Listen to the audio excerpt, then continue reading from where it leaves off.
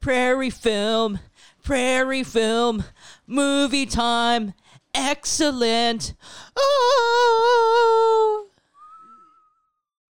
There you go. Queen bee, want no smoke with me. Been turn this mug, hope ain't chefs cause she's a treat. Here you go, Edmund. So bougie, bougie. You ready? Get it. Savage, attitude nasty. Talk big, but my bank account match it. Hood, but I'm classy. Rich, but I'm ratchet. Haters kept my name in their mouth, not a gagging. Bougie. He say the way that thing move is so totally different. This is the remix with Beyonce. Yeah, I don't like it. Why? I don't like it. Why? She ruined it. Just wait. Here we go. She ruined it. I'm a savage. Classy, bougie, ratchet. Sassy, moody, nasty. Ratchet, stupid. What's happening, bitch? What's happening, bitch? I'm a savage. Classy, moody, ratchet. Sassy, moody, nasty. I love Nasty. you. I love you. I love you. Nasty. Okay. That's nasty. What the heck? Well, that is a great way to introduce. We're on episode 4, right? Yep. Yeah. We haven't done so many that I A shouldn't New be- Hope. I shouldn't be remembering the number. We're at 4? We are. Episode 4, Resurrection. It's a long 4.0. Okay. Prairie Yes. Home Companion Resurrection. So welcome to another episode of the Prairie Film Companion. What? I am your host, Gerardo Ramos. I am joined here today by our savage Edmund Rotilla. and his co-savage Anthony Gertz. and his co-savage. Kyle Eduardo Bar. And we're just a bunch of savages. Savage. Classy, bougie, ratchet. Sassy, moody, nasty. Ooh, nasty. Stupid. What's happening, bitch? What's happening, bitch?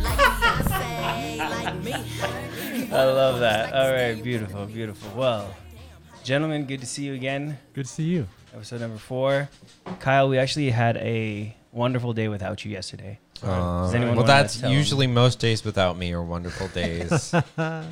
We went to the mountains yesterday. We went My to mom used We to tell did. me that when she tucked me in. And now I tell my therapist that every day. And it's okay. No, I'm just joking. But none of those things happened.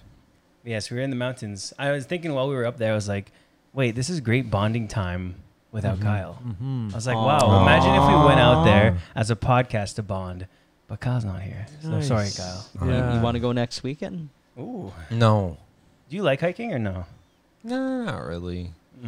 Okay, that's fair. I like going outside sometimes, Sometimes. like in the city. And I like camping. Now, you like walking, though. You walk a lot. Yeah, I You do walk everywhere. Yeah, I walk Actually, yeah. everywhere. Yeah, that's right. You walk to work. You walk back home. Mm-hmm. You walk to the supermarket. Yeah. You do? You walk to work? Yeah. Yeah, he's walked Oh. every day, even in winter, minus 40. Yeah. Well, Boom. He's he Well, walking. I live 20 minutes away. Like Okay. walking 20 minutes away. Okay.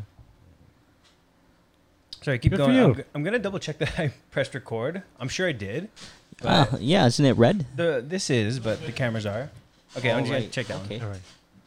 Sorry, I don't know if I did. To resume the story, we went hiking in Jasper at this mountain, this gorgeous mountain with a glacier in its grip called Edith Cavell Mountain, named after a nurse who in World War I saved like 200 soldiers or something. And she saved people and helped people, both English and German, and then was captured by the Germans. And even though she is quoted as saying, I did it because I did it because every life counts. Oh, She was that's sweet. faced before a German firing squad and executed. If only she could Oh. have saved the glaciers. Nobody can. Not every life. Nobody can. But anyways, yes, I was thinking about you out there, Kyle. I Aw, missed you. And then I thought, thank wait, you. Kyle would never come with us, and he doesn't want to be in nature at all. So, yeah. That's true. I like being inside in the dark. Mm-hmm. In a spooky environment. That's I like okay. I like it outside when it's spooky outside, like Halloween Wow. or That's at pretty- nighttime. That's pretty dark. Do you mean like neighborhoods though? When on Halloween, like kids running across the street and spooky things happening in a suburban I just environment? love the feeling of it. We speaking of dark, a French word for black is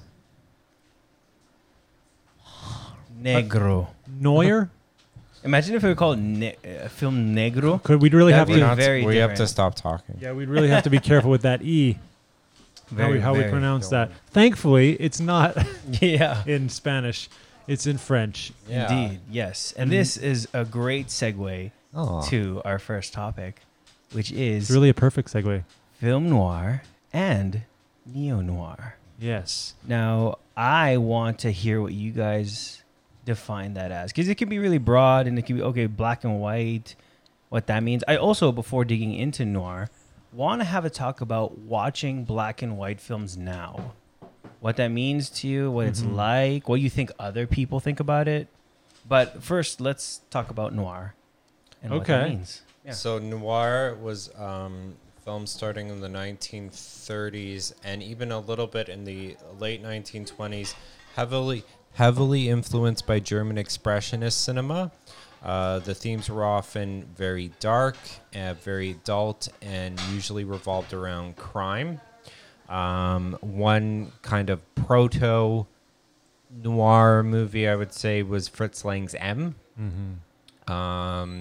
And it's interesting if you look at that era, the Depression, the two movies were either like bubbly musicals or film noir, which is the exact opposite. Yes. I want to add a little note here that the plural of film noir is not film noirs, but films noir. Films Ooh, noir. films noir. And that German expressionism piece, that's interesting because a lot of these German filmmakers came over when? 1920s, Yeah. 1930s. For reasons. What were those reasons, do you think? They were part Jewish. Probably wanted to move, and Yeah, it could be their Jewishness. It also could, Fritz Lang, you know, like he was actually appointed by Goebbels, the great propaganda minister who worked for Hitler, appointed for Fritz, or offered an appointment to Fritz Lang to head up the leading German studio. But of course, we all know about the Nuremberg decrees, and life was getting more difficult for Jewish populations in Germany. So Fritz Lang was like I think it was like 1933 or somewhere in the mid 30s. He's like, I'm out of here. yeah. I'm part Jewish.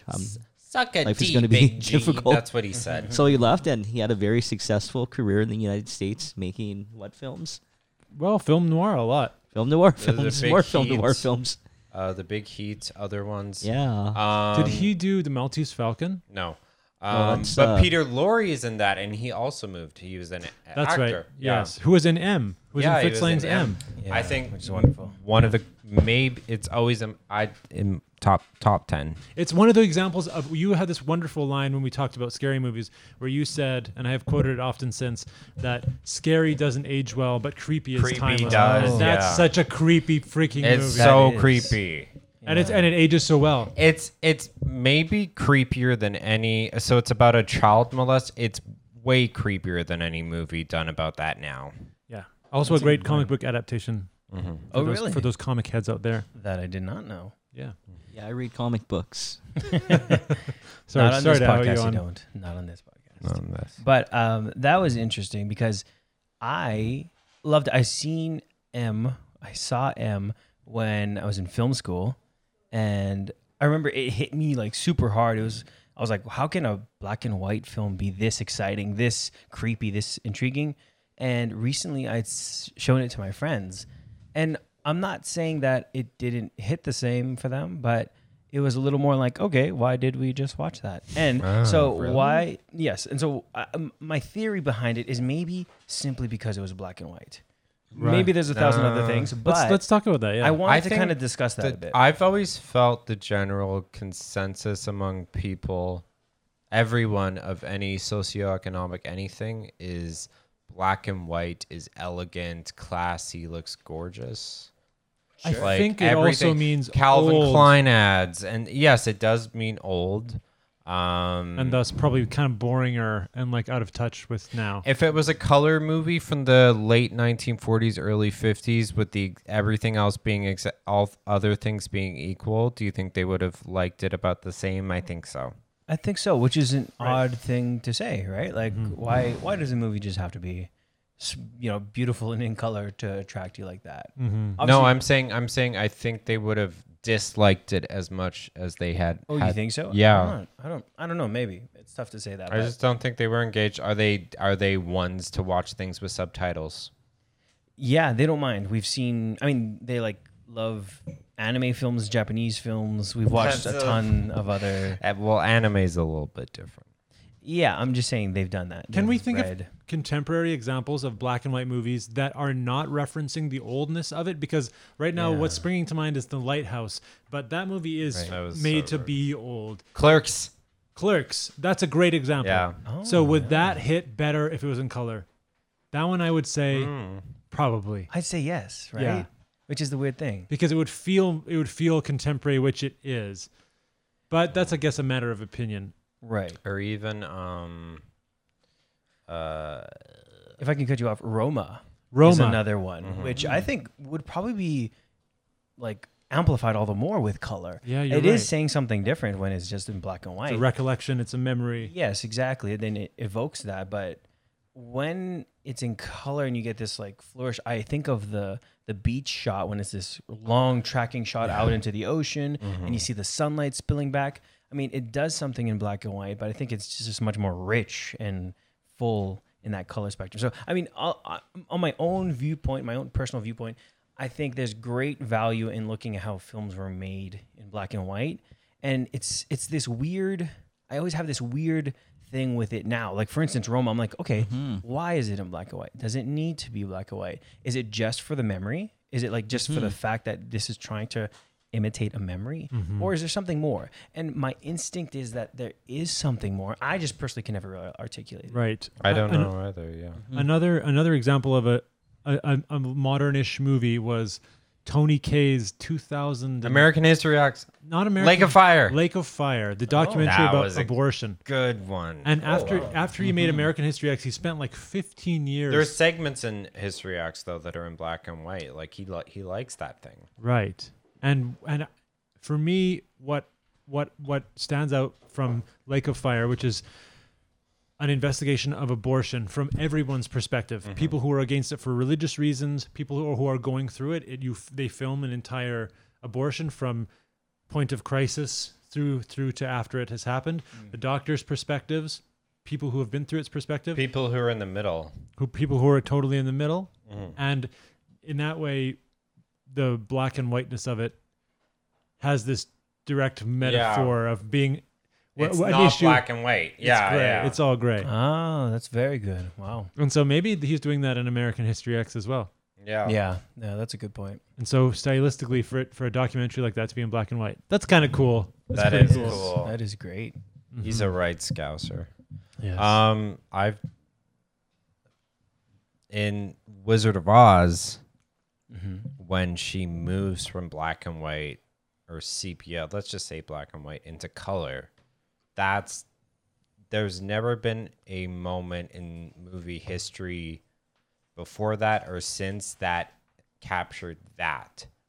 Like there's been other movies where they dealt with color in black and white and it hasn't felt like that. And I just say in general, that moment, like where she's in Technicolor, there's that's never going to happen again. That was its own thing. Yeah, that's a good point. Like transitioning from a technology of black and white to rich, full Technicolor. It's just so is many so things at once. jarring. It's just so and powerful. And Roger Ebert said that was the first time, because when he was a little kid, there were so many black and white movies that he didn't really notice when a movie was in color in black and white or in black and white. And he said The Wizard of Oz was the first time as a kid that he noticed jarringly, oh, this is a movie that has color in it. right. Oh, the Yellow Brick Road is Yeah. really yellow. Yeah. Uh-huh. So then now as we watch movies 2020, looking back, obviously there's a period of time where it just was black and white, where it was made like that. But what I just wanted to ask you guys, what value is there in it for us? What in terms of your viewing experience, is it a different film than say a movie from the 90s and the 2000s? Of course. But in terms of you viewing it as this moving image, is the black and white thing different, or can you still engage with what the movie is? I feel like it makes me feel about the same. I think other things like grain and noise make me like engage differently, not necessarily positive or negative. Yeah, it really is just different. Yeah. Like the light variation that you can get in black and white versus what you can get in color, it's kind of like comparing 2D and 3D. And without any value judgment, because with color you have this extra variable of color. It's not just light and darkness that you're working with. You're working with color, which is another layer of dimension, another dimension of complexity. Whereas with black and white, like we were talking about, what defines a film noir, it's a lot of those style elements, long shadows, chiaroscuro lighting, which is really like just the way light falls on a subject, like in Rembrandt and Da Vinci and Caravaggio. Yeah. Just the way a single light source falls unevenly on a face or on the side of a building. It's so wonderful to capture that in black and white. Whereas if it's in color, then it's this whole other dimension of meaning, really. Yeah. And what those colors mean. Whereas film noir is, I'm thinking as I'm speaking now, so I maybe, but it's film noir as a genre is great to render in black and white. Yeah. Because it's like that metaphor from Lake of Fire. And This black and white black world. and white crime, and it's Morally, I never thought of it that way. I haven't either until just now. And our main character, who's usually an idealist on the verge of losing his idealism completely. Yeah. The detective who is still kind of in it for the right reasons, but he's compromised himself, and he's asked throughout the movie to compromise himself in order to, solve the crime and do the ultimately right thing. Right. Which I guess then you can make a real case for Batman being a film noir character, but I guess we can maybe get to what falls outside of the bounds and what doesn't. Right. I've always felt that film noir movies, the heroes right out of the gate are very cynical, and then they get even more cynical. At the Sunset Boulevard, because I felt it was very much the feeling of the time, the 30s and the 40s, where everyone was kind of cynical, and I know the score, see? Yeah. And then it's like, wait, maybe I don't. Like the guy at the beginning of Sunset Boulevard, he's not rosy-cheeked at the beginning. Like, he's already kind of rode hard. Mm-hmm. And then it gets worse. That's the feeling of film noir. And then it gets worse. Yes. And then it gets worse. Yes. Another element of the film noir, which I think we need to discuss, is the femme fatale. Also, like films noir, the plural is femmes fatale. Femmes.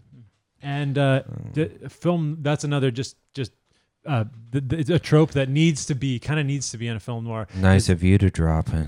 Yeah.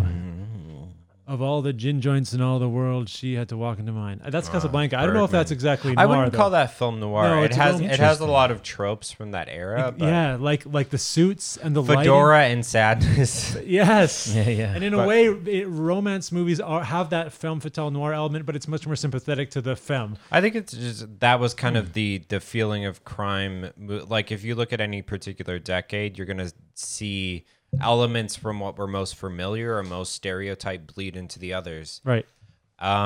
If y'all seen Mildred Pierce with Joan Crawford? I'm not. No. So that's a film noir, and it's done so differently. It's about this mom with this horrible daughter, which sounds so stupid. And not noir. But like it just weirdly is. Like the daughter's kind of a sociopath, and the femme fatale, in a weird way, is the daughter.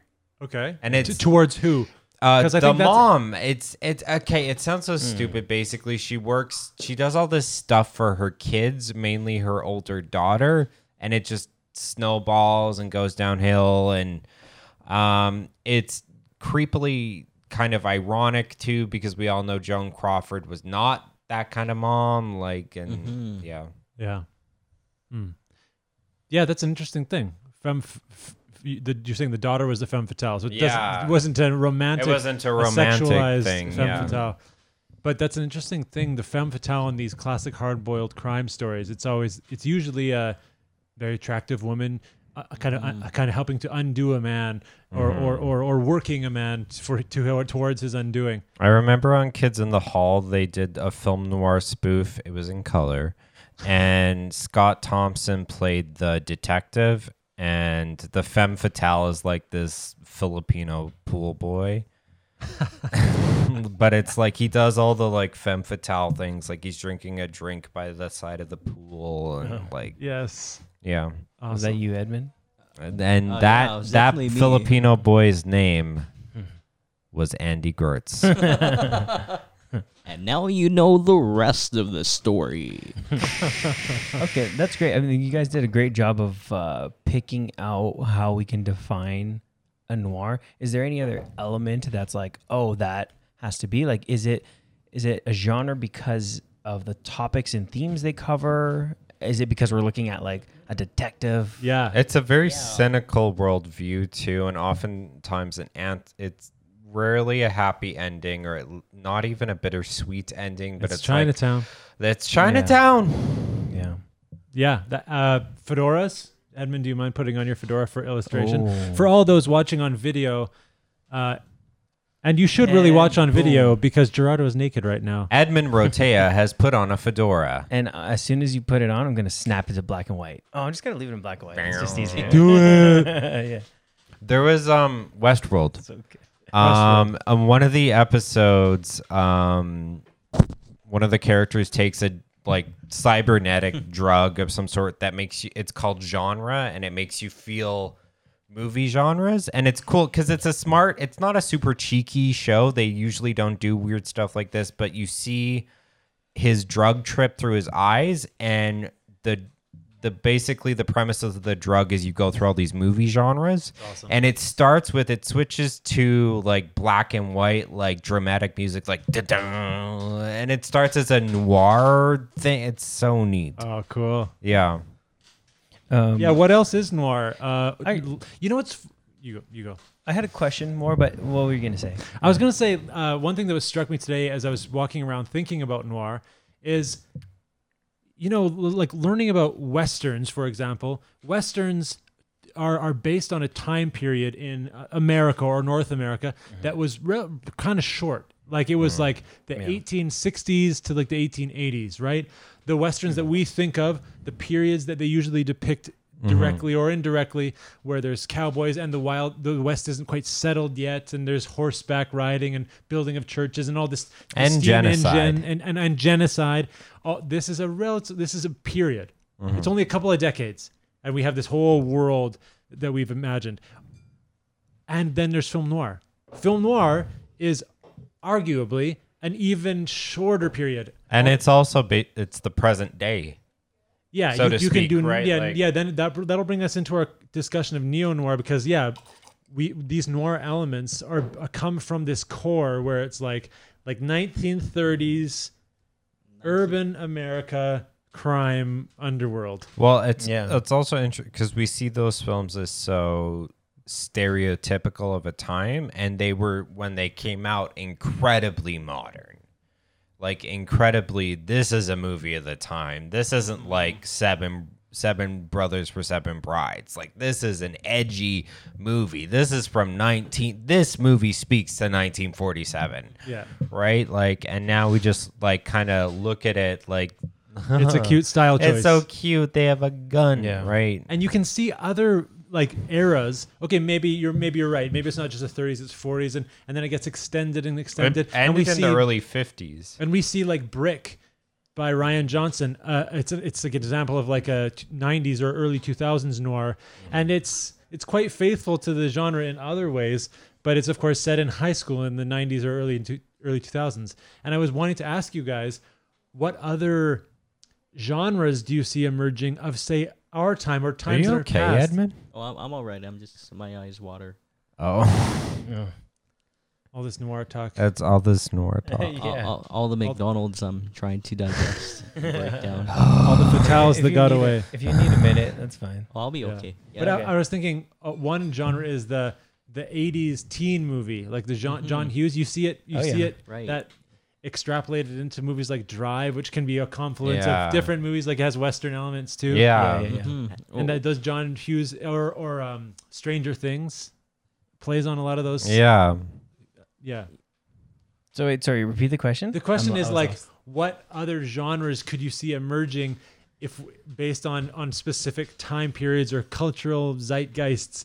Like maybe like right now we could have this like I don't know, there could be like pandemic movies in the future Oh Yeah. God, I from hope that not. period. Yeah, it Hopefully depends on how not. long it lasts. So because if it Yeah. so it lasted a few years, let's say. Well, it's Yeah. funny because Oh, shit. you know, like virus movies were like all the rage in the mid '90s. I remember watching movies like Virus and 28 Days Later, and yeah, zombie one was Dustin movies.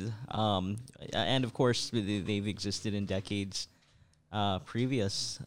Like you have the Andromeda strain. Train, yeah. Yeah. So, but anyways, yeah, returning to Outbreak. Outbreak. Yeah, thank you. But returning to neo noir films, yeah, it certainly Wait, has are we? had a lasting influence, and I guess this would be a good segue to neo noir, right? So, I guess one of the big neo noir influences in my life has been Blade Runner, Oh. and now the sequel, Blade Runner 2049.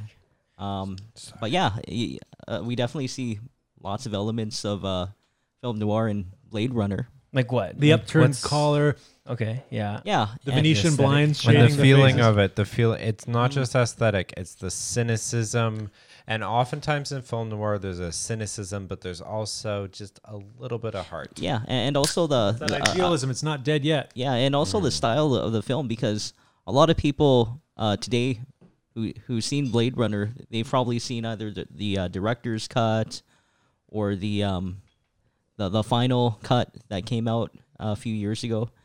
But the theatrical version of Blade Runner that came out in 1982 was very film noir because it had a voiceover by the main character, Robert Deckard, played by Harrison Ford, and it was done in the film noir style where you kind of have this kind of down on his luck, in Blade Runner, forced out of retirement detective who's just tired, but he has to kill a few more replicants and hunt them down and one by one. And yeah, it's probably the big film noir movie in my life because Yeah. it was the first. You know, I saw Blade Runner when I was, or I read the Blade Runner comic book when I was like 8 years old, and then saw the movie when I was 10, and I'm like, wow, this is really cool. And it certainly shaped my movie viewing experiences and preferences. I love film noir films. I once bought a collection of 9 Columbia Pictures film noir films, and I ended up watching all of them on one weekend. Whoa. Oh wow. 3 or 4 movies a day. What were they? I can't remember, Oh. but LA I do know one of them Confidential? was a big. No, definitely not LA Confidential. Gilda? I can't remember. But No, but wait. Sorry, wait. I wanted Gilda to was a ask star you, vehicle for Rita Hayworth. Yes. Mm-hmm. I wanted to ask you. You're Sure. saying that it was a noir film, or would you consider that Blade Runner a neo noir?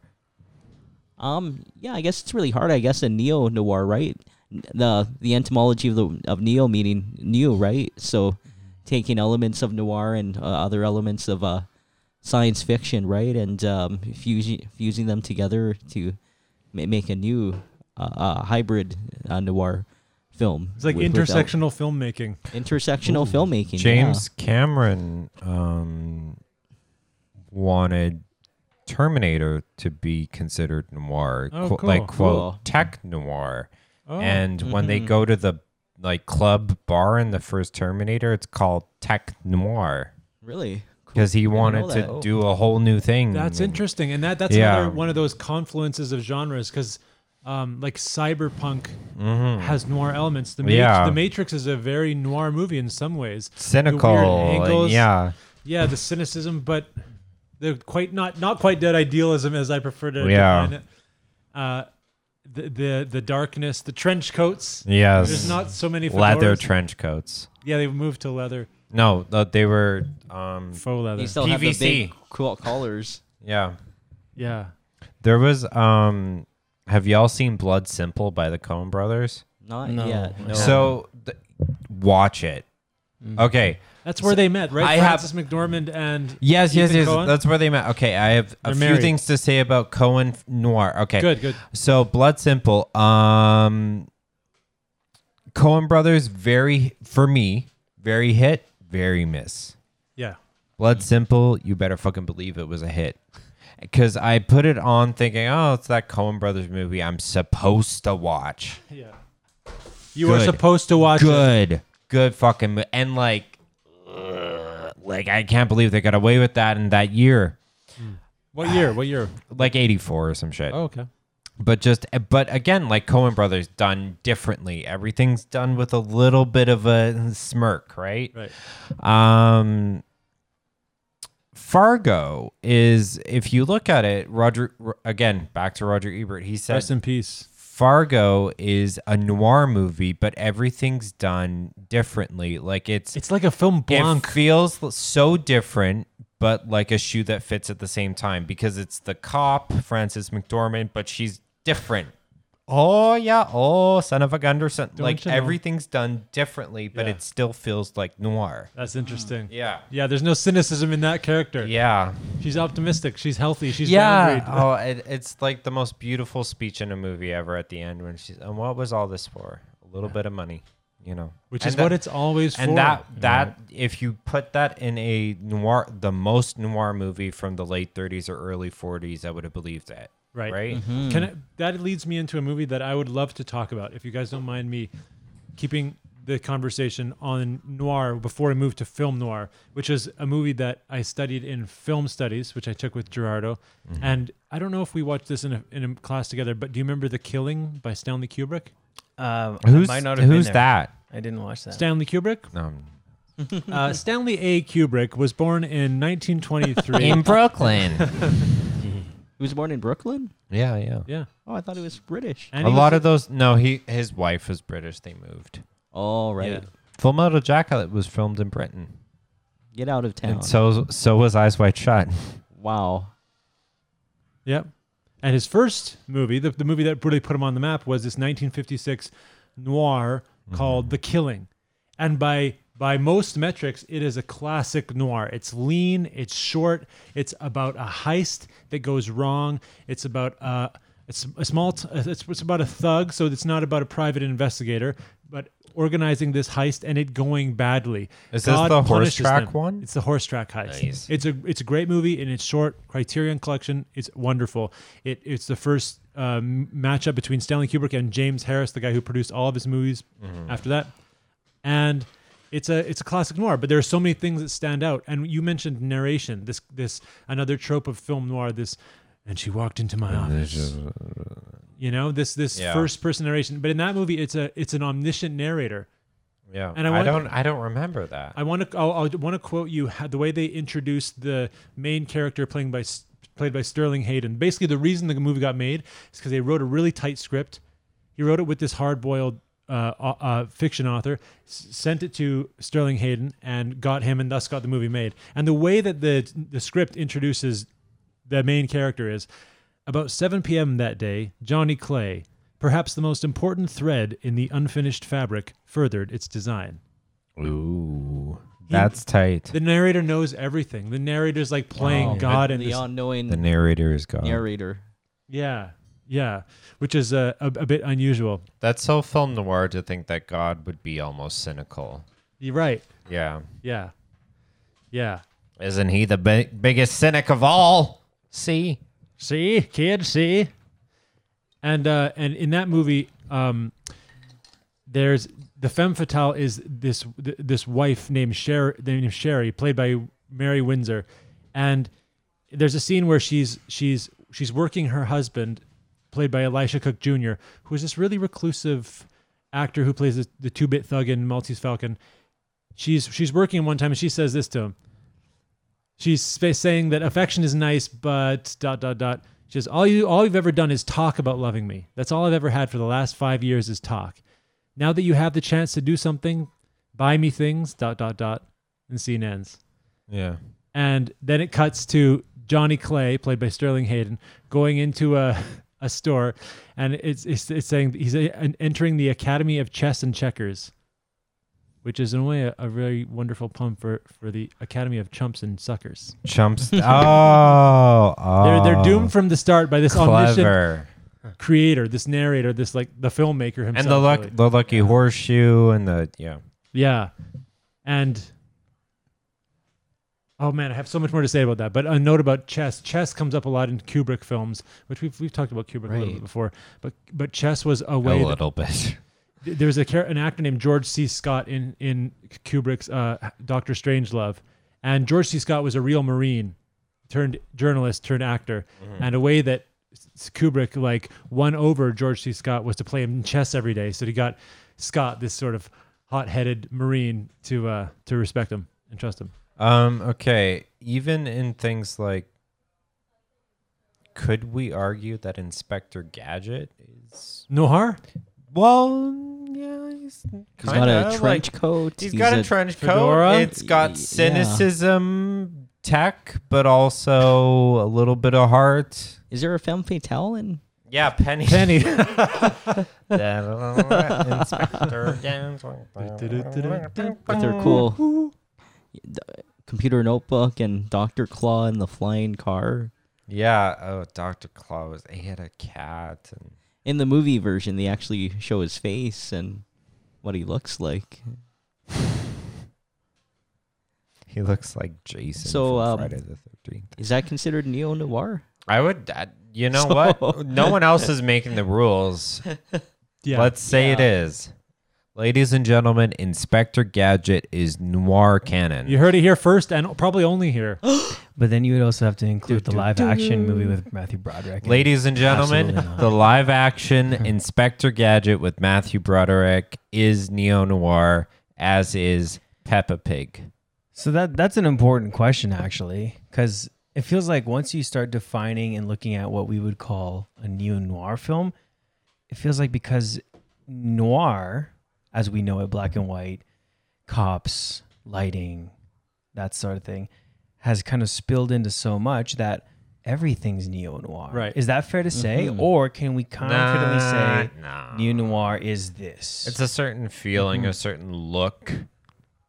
You just said Inspector Gadget is neo-noir. How fucking ridiculous is that? But you know what? That's the so outfit, goddamn ridiculous. The outfit outrules them all, which The is voice, our, which the by voice. the way, Trench coat? by the way, is our second topic. Iconic costumes. Iconic Inspector costume. Gadget. I mean, film noir in general, the trench coat and the fedora is like one yeah, of the, like that alone sells it. just like the cowboy hat and a gun defines Yeah. a western. So there's a lot of cynicism in film. That doesn't make it noir. No, but the outfit does. Yeah, and is Just enough, noir then a genre or is it a style? Interesting. Or is there a difference? Is there a meaningful distinction between Would those you two words? consider Terminator noir? No, I wouldn't. But because Right. I make a distinction between action movies, which in some ways it feels like a very classic. Kyle Reese had like a trench coat. I think things just borrow from each other. So yes, I think Right. that the genre of noir can be extended as far and wide as we want. Because I also consider Batman a noir. The animated series Yeah. Batman from the 90s was animated on black paper. The base was not a white page; it was a black page. And like, there's a character called Clayface in the animated series, which Like from The Killing? Like that's what it's based on? well, that's Clayface? This is just my own theory, which has no substantiation from Kubrick or anybody else. But Johnny Clay, this character from The Killing, and Clayface was a successful actor who got brought into this criminal underworld. He's a super noir character. He's the most noir character of any of the people, villains or heroes in the Batman universe. And I like to think that he's based on Johnny Clay after the fact. He's Johnny Clay after this heist went poorly. See, what about Dick Tracy? Super noir. That It's is yellow- that is it's like yellow noir. like Definitely. basically Okay. a parody of noir and a fun parody. And who is the femme fatale? Madonna. Celebrate. Oh, I didn't know that. I Yeah. haven't seen Dick Tracy. Amarillo noir. Wait, what's yellow in French? Jouet. Javette. We're gonna get fact checked on this one, which is good. Let's go to costumes now. Come Sure. on. No. There was a great discussion having there. Yeah, because I think we barely scratched the surface Yeah. about neo noir. All we've said is, neo-noir is black and white. Oh, neo-noir is We trench said coats. more than Oh, that. and then, wait, shut up, wait. And then we said neo-noir Y'all is were fucking- everything. y'all were Neo-noir fucking is sleeping. Inspector Gadget. Y'all were fucking sleeping while me and Andy were making. don't know. We were smoking and smack. Oh, Okay, I know you want to define everything, but What does that even mean? Yes, I do. I don't know. so know. that we can understand each other. James Cagney. Yeah. There's this movie, which is what we're talking about. Movies. I forget what it's called, but it was early noir movie. He plays this gangster. I don't know if that was. It's got like a. It was like the G-Man or something like that, right? Look it up. James Cagney. Is it with the grapefruit in the face? Yes, yeah. The Public Enemy? He already knows Public Public Enemy. Enemy.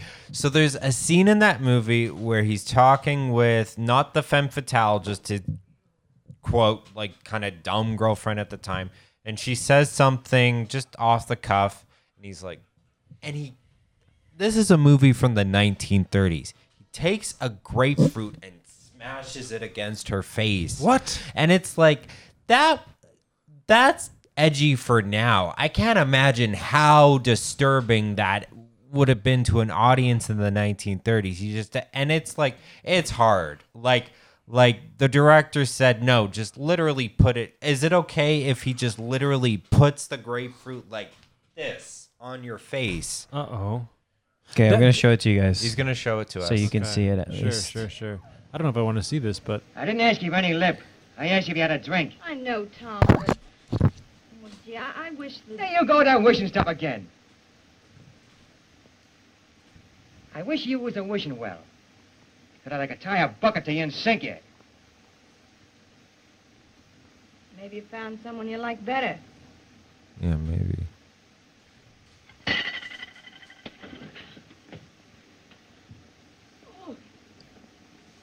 what a jerk. Yeah, it's pretty vicious. And that's what I mean about this. The And whole. that hurts It's your eyes too. It's so subtle, though. I thought it was more violent. This is what I want to. That's violent. Let me if say someone something. did that to you. Let me say something. This is what I wanted to bring up about the whole concept of the femme fatale. It's like, do you think this reflects a lot of these presumably straight male authors' frustrations, misogynistic views? Yeah. Do you think it, 100%. It still does. It still does. Even when they're not trying to. We can't help it. People can't help it. Because we're fucked up. And a lot of the like what I just mentioned about Sherry's character in The Killing, she's like, affection's nice, but materialism's better. Like, you got to follow through on that. She's not a good loving partner. And in the end of that, Elisha Cook Jr.'s character kills her as Fancy well. words don't get me a white picket fence. Right. Is that the one where she says, he says, what's for dinner? And she says, oh, well, it's at the grocery store. Right. You right. just got to go get it. Just an you know? awful person. Yeah. Yeah.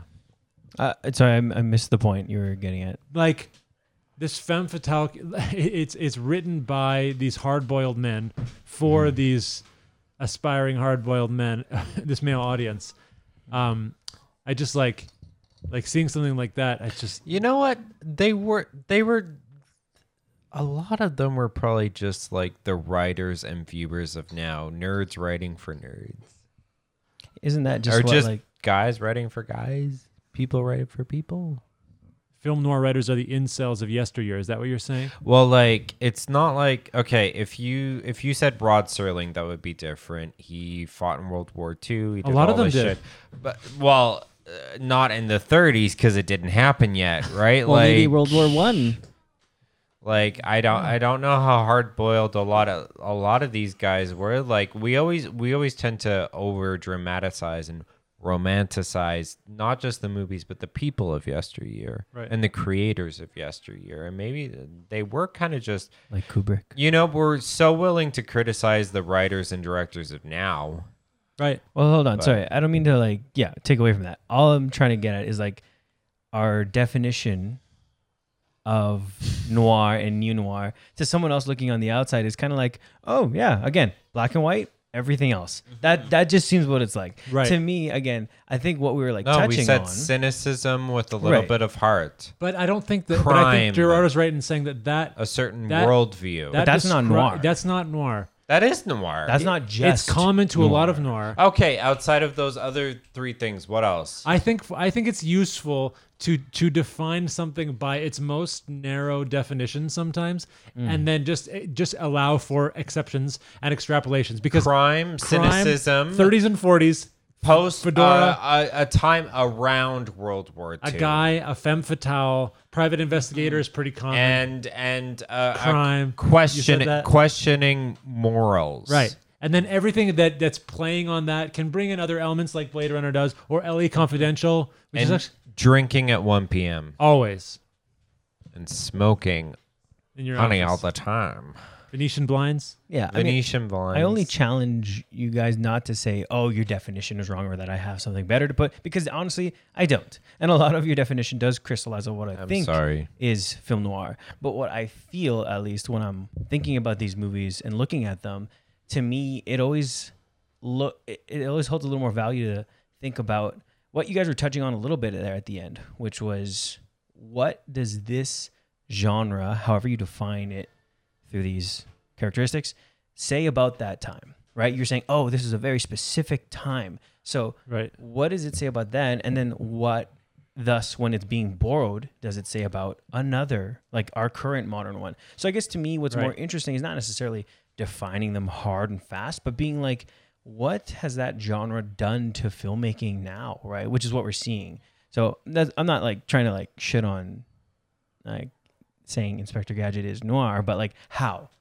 is it? Where's the cynicism? I was there? being a little facetious and a Okay. little cheeky there, but Sure. I would say, like world history, it goes in waves. The 30s and 40s were obviously an incredibly tumultuous and sad time. And let's keep in mind that a lot of the great noirs came out not in the 30s and 40s, but in like the 40s and 50s. Yeah, and Yeah. then It's slightly shifted to post-war. but Germany hit it earlier. And then the 1950s and 60s were different, and then coming into the later 60s and 70s, it got darker again, and there was a reaction to that. I feel like whenever things are more tumultuous, the media is more bifurcated. So it's whenever things are, and I would say even now, we have these stupid superhero movies and Black Mirror. Right. You know, like, So because now is a very tumultuous time. right, and that is actually a great question.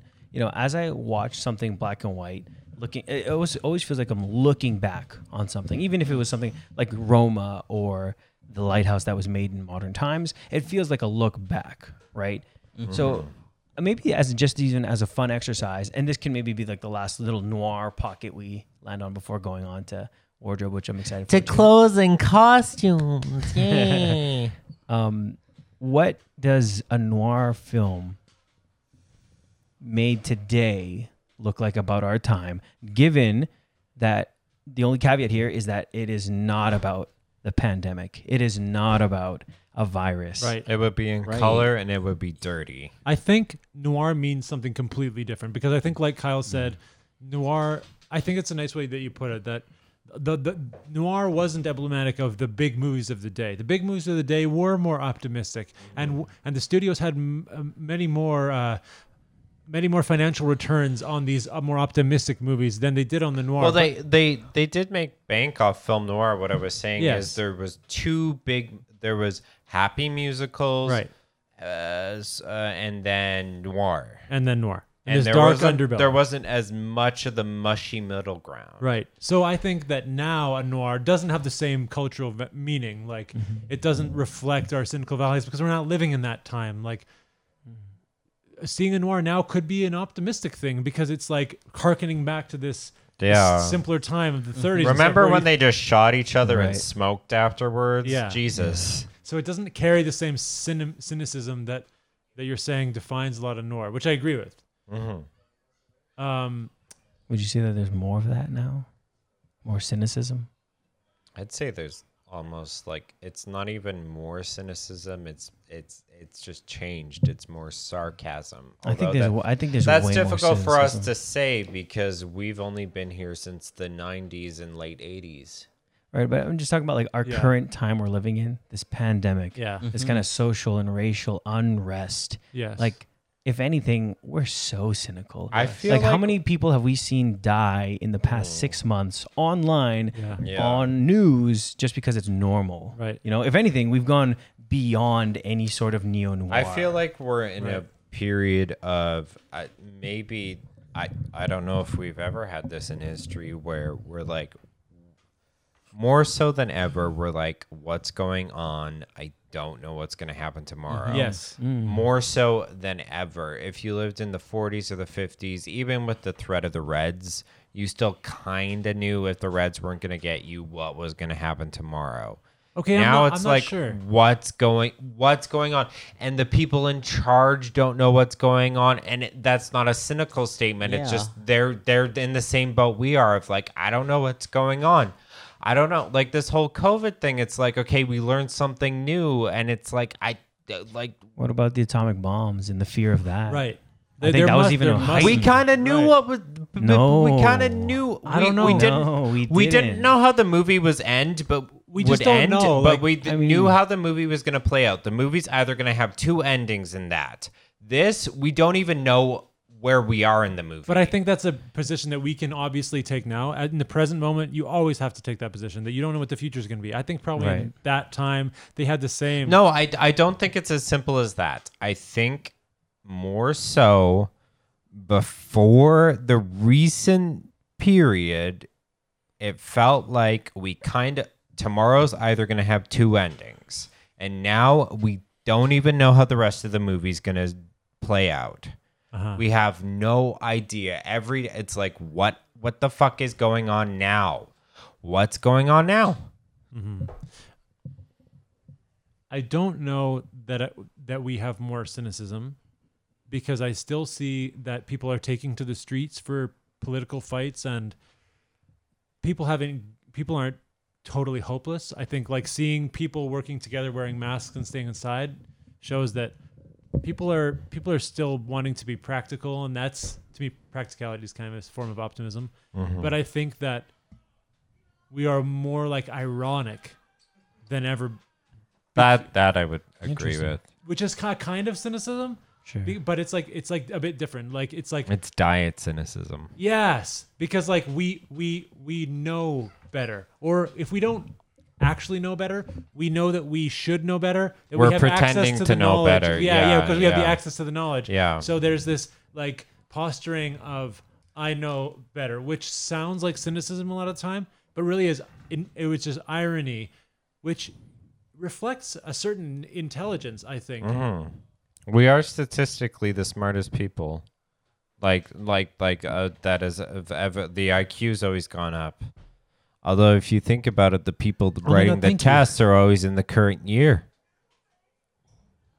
So, I'm sorry, I'm still on. You're smarter than people have ever been.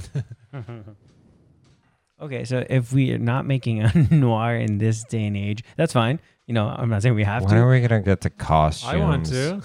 but- Come on.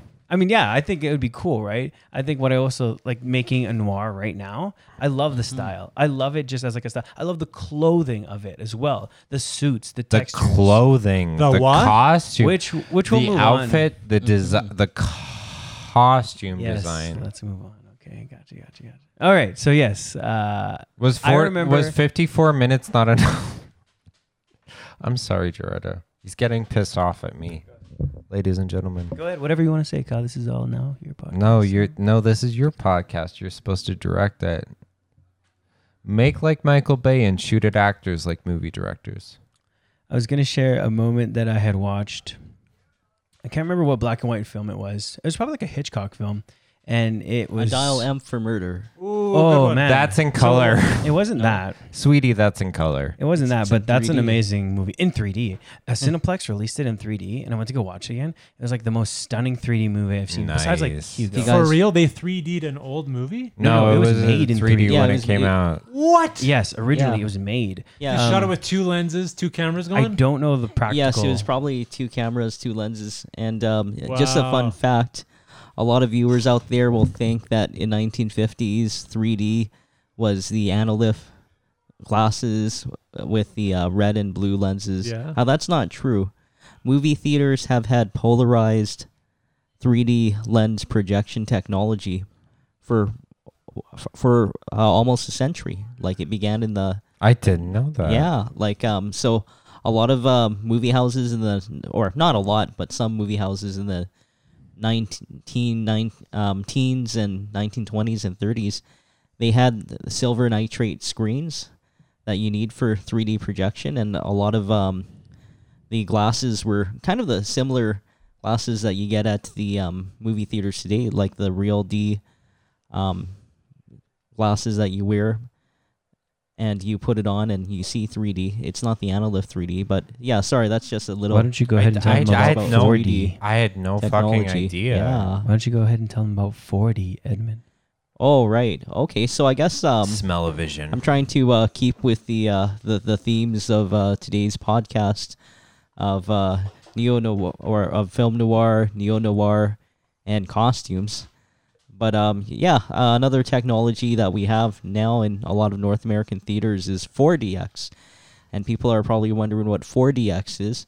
What 4DX? It actually originated with the South Korean company, and it's just another way for movie theaters to provide a unique home entertainment experience that you can't get at home, because as we know, the price of large screen LCD, LED televisions has fallen substantially, and sound systems have gotten a lot better. You can get a rich home theater experience for under $1,000 or a few $100s at home. So for movie theaters to compete, just as movie theaters competed with the emergence of television systems in the 40s and 50s, movie theaters have implemented 4DX, and what 4DX is you have a seat that vibrates, or it doesn't just vibrate, it actually moves around, and to coincide with the action on the screen, and then you have all these environmental effects. So I went to see a movie, Terminator Dark Fate, way back in November, and they had environmental effects, like there was some wind, there's a little bit of mist to emulate rain, there are these kind of strobing lights to add more to the ambient experience of watching the film. I think in some 4DX presentations there's even like snow, and then there's even smell too, so you can smell the film. Smell-o-vision. So me and Gerardo and a few other friends recently saw the Train to Busan 2, or Train to Busan Presents Peninsula, which is, you can argue it's either a sequel to Train to Busan because it takes place several years later, or it's a zombie movie set in Korea, cashing in on the popularity of the first film.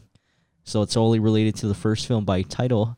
But it was in 4DX, and if you really enjoy the experience of riding in cars and feeling the bass of the muffler and moving around violently in your seats as the young lady does an endless number of drifting, then you'll definitely love movies like Train to Busan Presents Peninsula.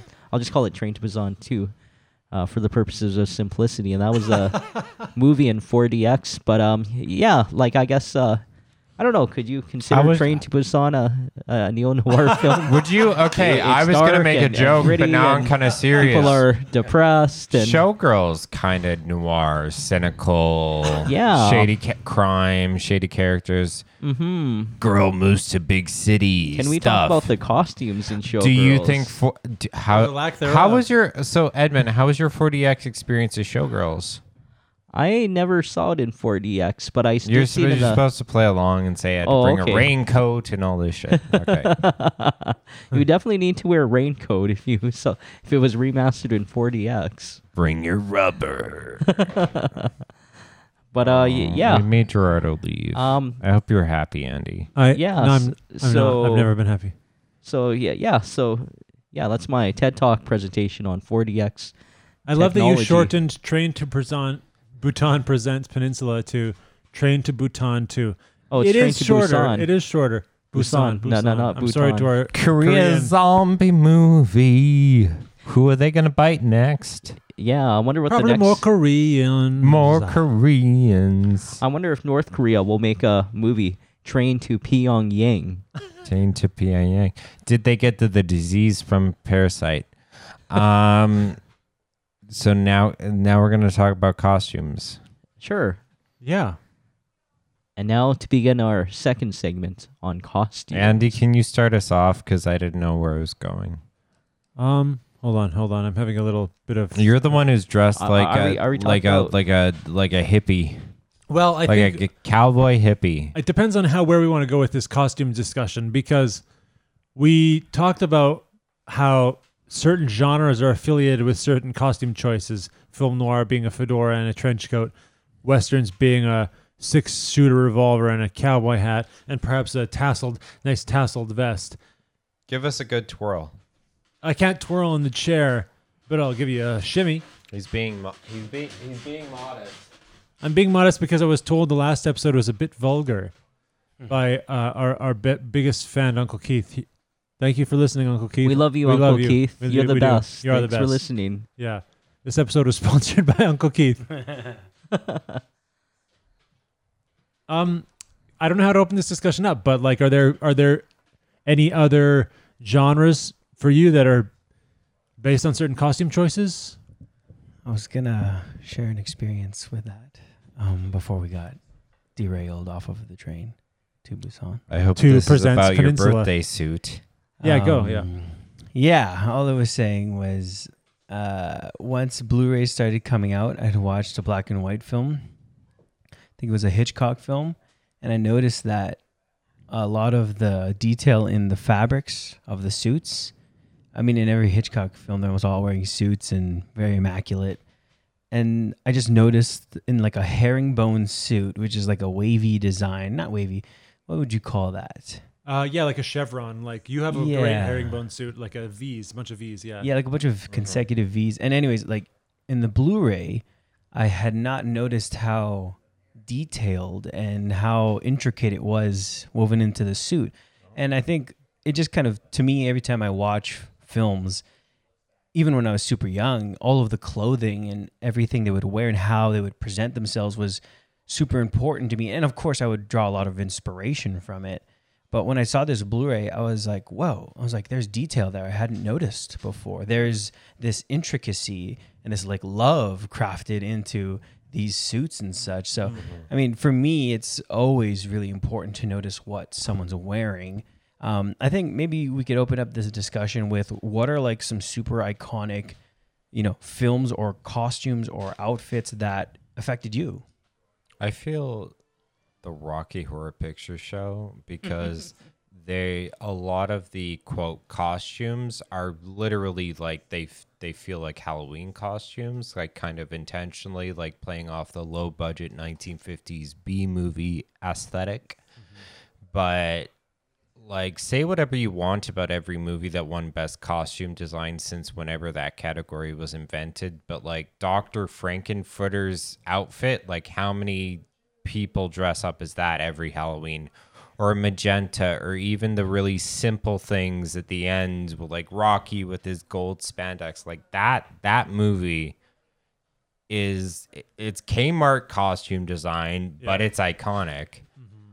So, Or I was thinking of we were talking about The Matrix earlier, and late 90s, early 2000s.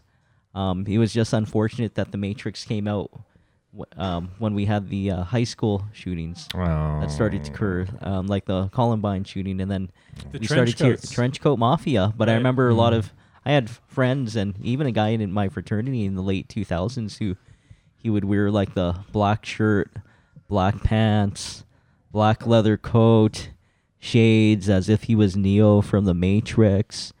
And yeah, I remember going to like kind of comic book collectors conventions, and then you'd see kind of a subculture of the cyberpunk Neo wannabe types. just say virgins. But people, nerds who were trying to be cool. Oh yeah. And they were trying to emulate their hero, Right. Neo from the Matrix, but they definitely didn't look like Keanu, or But were but you they thought they were cool. were you looking at those guys in the trench coat, or were you looking at the woman in the red dress? Yeah, that's right. It's a Matrix reference. Yeah. What Film was noir like? though, femme fatale. What was like? That's a noir Is there movie. something that you liked from a movie, like a piece of clothing that you wanted to emulate and wear? Like, is no, your I never famous dressed up as fedora- Neo. No, not Neo, but like something else. Like, is your fedora from somewhere, or Yeah. Good question. I don't know, Edmund, for those viewers and listeners that aren't familiar, Edmund Rotea, Saint Edmund as we call him, is one of the style choices that define the genre of him is this fedora. He's got several. He knows how to flip it. He was wearing one on our hike. Yeah. Go for a double flip. He can do it. Yeah, he's the man. Wait, does that come from a movie? No, I think what it was is fedoras were always on sale. And So they it was were the cheap cheapest and- hat. Do you have something less than a $5 tube? This hat was $2 from Army and Navy. Whoa, Rest in peace, Army and Navy. Yeah. I actually That's why local they went gem. out of fucking business. $2. Yeah, they didn't know the concept of marking up. This is a hat. I should have bought more. I didn't know they would close forever. That's actually a really well-made hat too. Like, it's got sturdiness to it. And it's cheaper than hats at the Dollarama. They're $3.50, $4. This was $2. Ladies and gentlemen, see how durable. brick. And it's made out of paper. That should not have been think- $2. Well, it's made in China. One costume for me that you were just thinking of, because you brought up Rocky Horror Picture Show, which you've brought up in a previous episode. And in our previous episode, we talked about sexual awakenings, and I mentioned Michelle Pfeiffer as Catwoman in Batman Returns, the sequel. And for me, that I immediately thought of those costumes where you have Batman's Right, cowl, yeah. and he is this very wealthy vigilante, right? And he makes this like rubberized suit that makes him stronger and tougher and everything. And then you have Catwoman, who has no money at all. She has no power really. And she gets laid off from She her gets job. laid off. She gets killed, and then she makes her own costume, which mimics the Bat costume in that it has ears and that it's all Yeah. black, and then it's kind of like shiny, like not like faux leather. But she's like stitched it herself, and the stitches are very visible. It's like the poor Like Frankenstein. Yeah, Yeah. yeah. I know it's a super talked movie, but the costumes of Star Wars. Yeah. Right, yeah, they're so iconic. So number right? one, Luke Skywalker showing off the chest, just like Robin Hood. And Or Sean Connery's James Bond when he's shirtless. yeah. You had me for a bit. With that much hair, he's never shirtless. Yeah. He's wearing a sweater the whole time. Darth Vader's I am your costume father. I saw in real life when it came for the Star Wars Identities exhibit. Oh. And it was so neat because during the exhibit, they said it's Darth Vader's actual suit is at the exhibit, including and like real props, including Darth Vader's suit. And in the movie, it's so imposing, and then when you see it in real life, it's like it's just a suit. Like, it's just cloth. It's weird. And you look at this thing, and it's like this was in Empire Strikes Back. This was in, but it's just fabric. It's still stunning to see it in real life, but yeah. Yeah. And the Darth Vader's helmet is based off of the Nazi SS. Yeah. The way That's it right. swoops Yeah. down. Yeah. Right. Yeah, and it's interesting you draw that parallel, right? Because a lot of the Empire is kind of rooted in the SS and German Yeah. military outfits of the orderliness, the fact that they're called stormtroopers, Mm-hmm. Chancellor. What did Edmund think of Elizabeth Berkley's costume in the grotto scene in Showgirls? Oh, it's been a while since I've Costume, There because was she no was costume. naked. I recently watched that. Is that the swimming Wait, pool? you watched scene? that without No, me? the grotto scene. You watched? Oh, just the grotto. Oh, is that the scene? one in the swimming pool? Yeah. When she married He him? just watched the grotto scene. Yeah, it was like It's so mentioned on a Joe Rogan podcast, and I was so like, oh, so that's cool. funny. We talked. I talked about that to you in person. Yeah. I acted it out for you and you didn't watch it. But Joe Rogan's like, DMT, Berkeley, you showgirls. And you're like, I gotta watch this. Well, I guess they saved a lot on wardrobe because with all the Yeah, they did. the lack of clothing, you know. That's why you watch things. People you trust mentioning that they like them.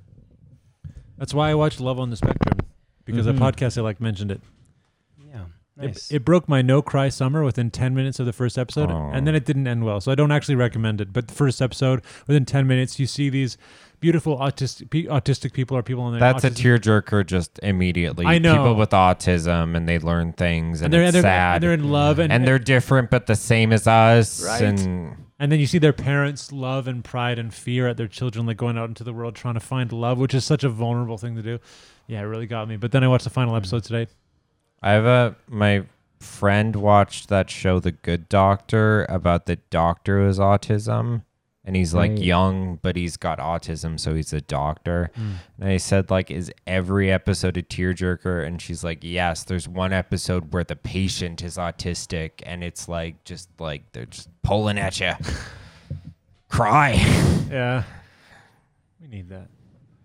Gerardo, what about you, costume-wise? Is there something that's terribly inspiring for you? Is there a favorite? Men's suits, as I was mentioning, in the Blu-ray that I watched.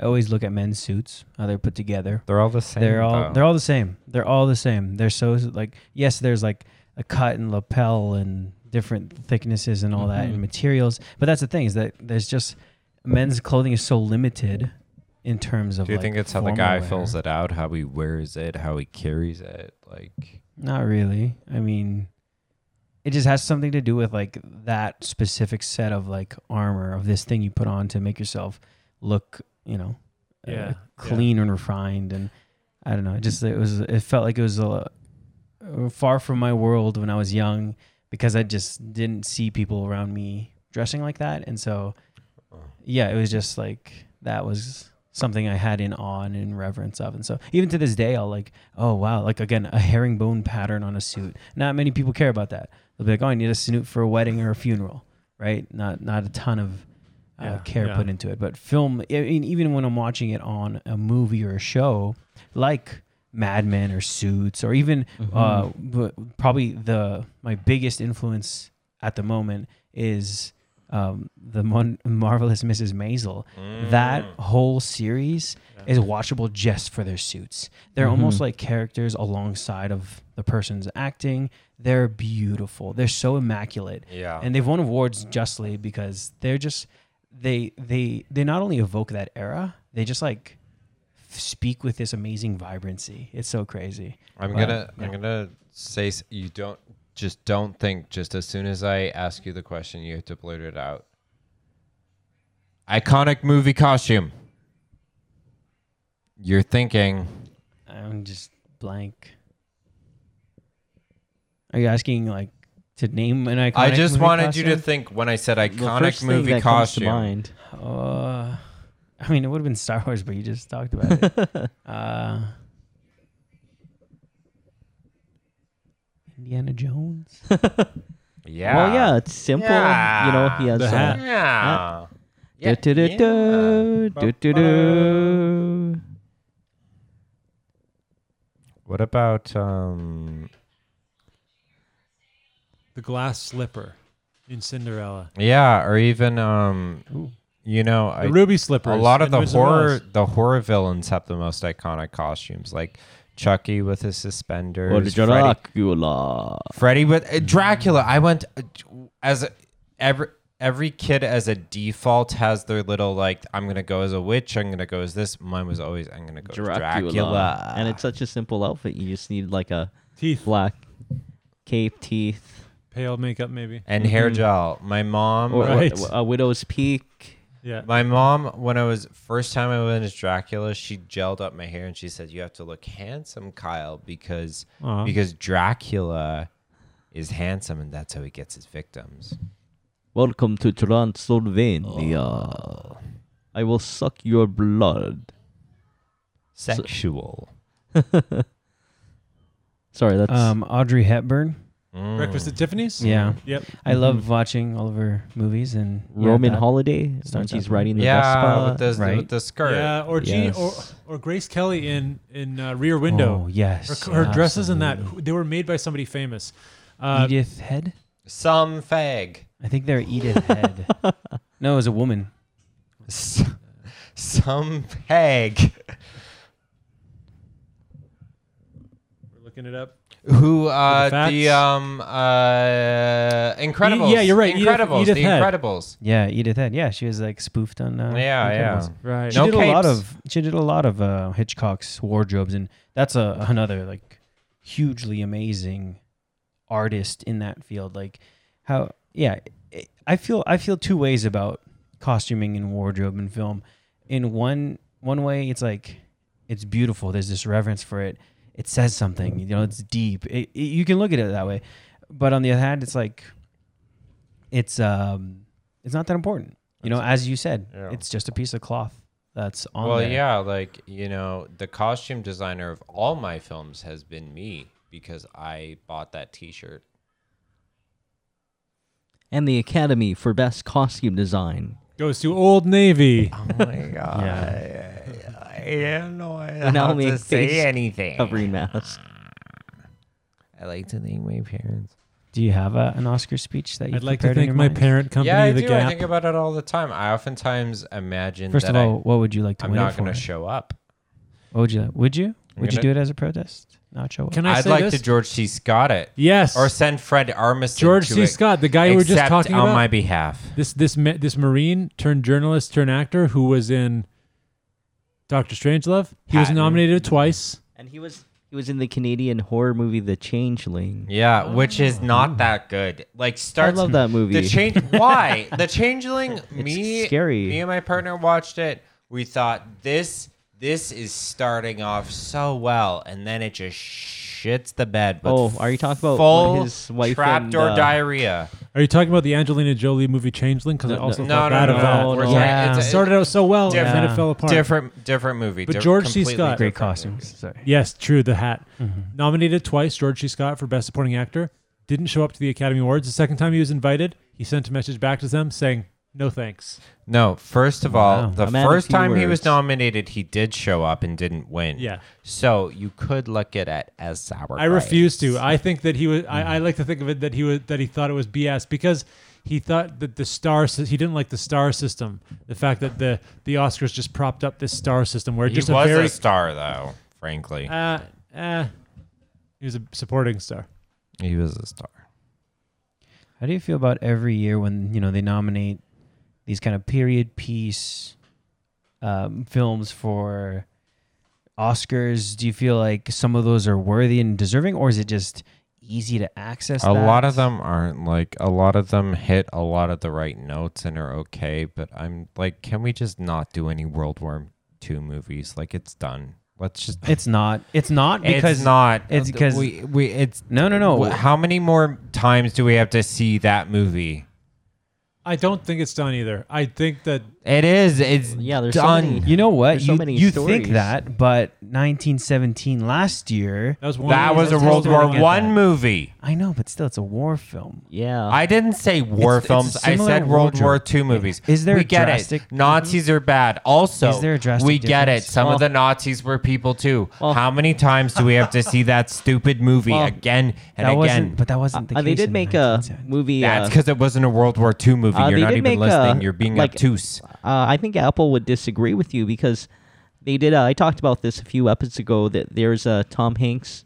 There's a World War II movie about Tom Hanks who plays a kind of this naval aircraft carrier, or not naval aircraft Greyhound. carrier. Yeah, Greyhound. And Destroyer. I forget the name of his of the main character, but yeah, he wasn't really a popular character. And like there's probably been books, and then now we have this movie, so we all know about him. And it's about this kind of naval captain, naval officer who goes by the book, and through his sheer luck, and he's able to destroy several Japanese, or not Japanese. Sorry, I totally have it wrong. But several German U-boats, so German submarines, and it was quite an impressive film because a lot of the dialogue was rooted in actual communications that went back and forth. A lot of radio communications. There's a lot of technical. You could have maybe jargon. named 10 other World War. I'm sorry to step on you, Okay, but just sure. this annoys me. I'm so sick of World War II movies. I'm sick of it. What about war movies in general? War movies? Well, most of them are fucking World War II movies. 1917, yes. Like 1970 is a World War I movie. Right. So I'm just And asking. there's Vietnam movies. Do you feel the same I get about it. Do you feel the same about any war film? I don't know why Well, we're in diving general, into this. yeah, thought we were and I talking get about war it's an incredibly compelling topic, but how many times do we have to see a World War II movie? I don't think though that they're always. It's worse than like gay coming of age movies. But they're not always saying the same thing. Which is, I wouldn't say that, is that at Nazis all. are bad I enough. wouldn't say that at all. But we have to move on as the world. We have to move on. Don't get me wrong. I love Schindler's List is one of my favorite films. There are World War II movies that I love and think are great, but we have to stop.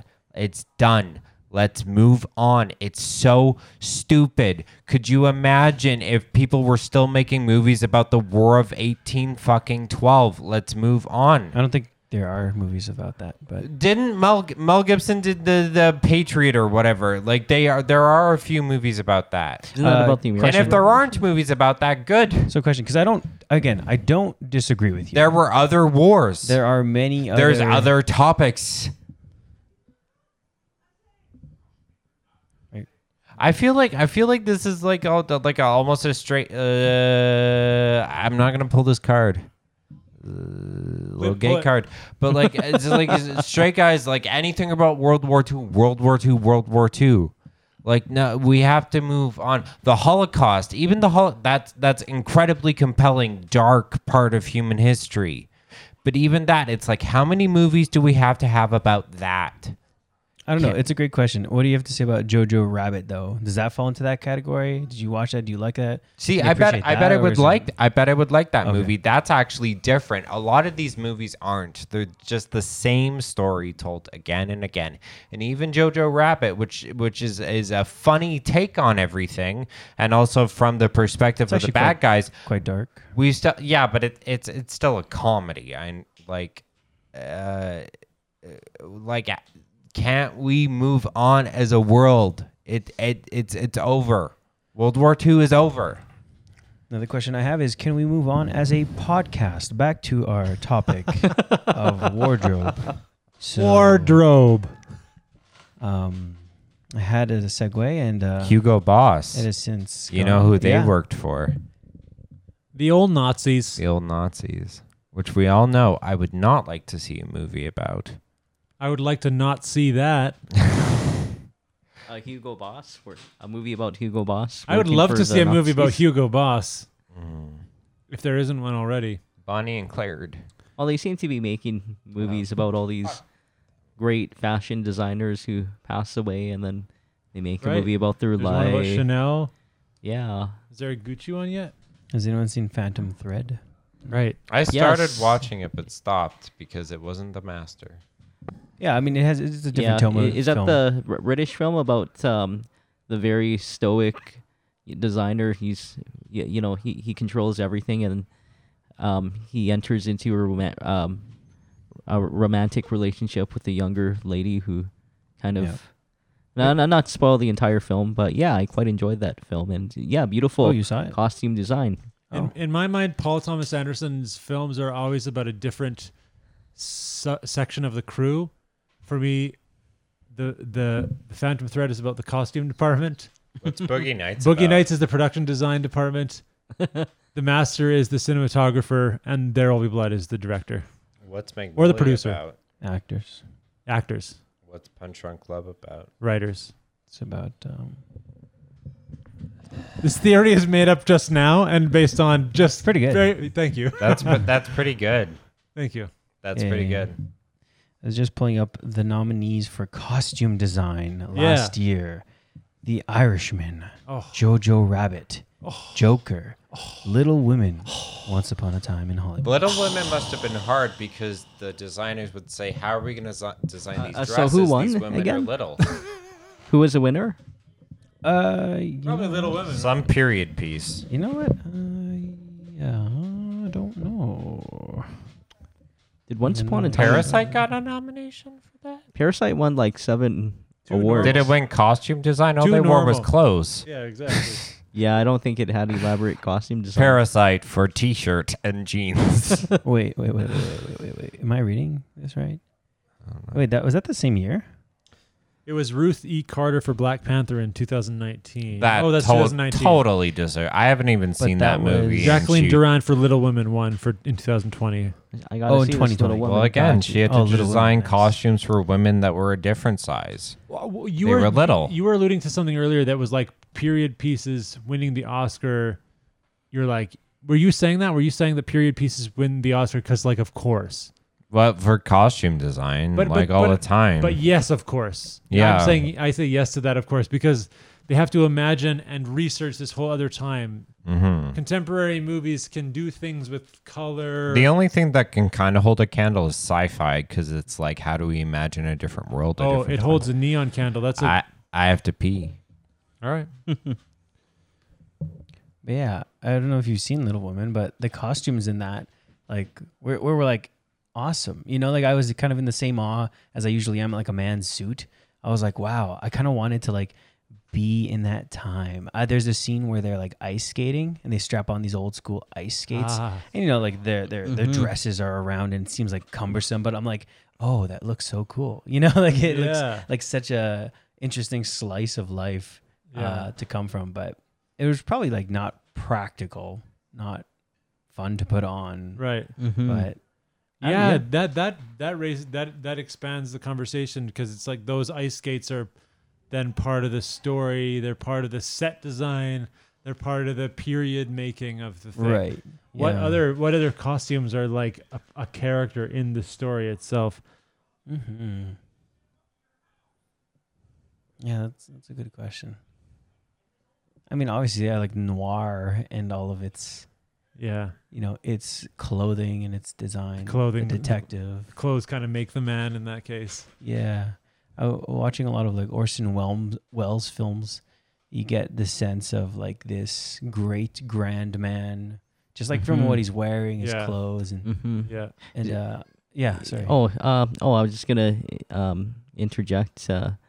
I think one of the most striking examples of like modern costume design in a movie is 2012 Baz Luhrmann film, The Great Gatsby, Oh yeah. with Leo, yeah, and yeah. just such elaborate, over the top, yeah. decadent costume designs of Oh, this. or his take on Romeo and Juliet. which That's was right. beautiful. Yeah, Yeah, and in which Baz the Luhrmann, the excellent Capulets costume and the- design in every film he does. The It's Capulets just had so- these Hawaiian over the shirts. top. Right. He's had this other style. I forget.